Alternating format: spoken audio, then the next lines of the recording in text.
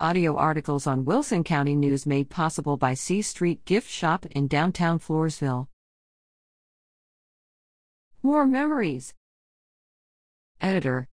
Remembering Barth's Restaurant in Kennedy, November 23, 2022. I enjoyed the article concerning Barth's Restaurant in Kennedy. I am asking if anyone has the recipe for the clear celery soup appetizer that they once served. I graduated from Kennedy High in 1961. I can still remember that soup. Thank you for your time. Thomas Phil Phillips. Houston.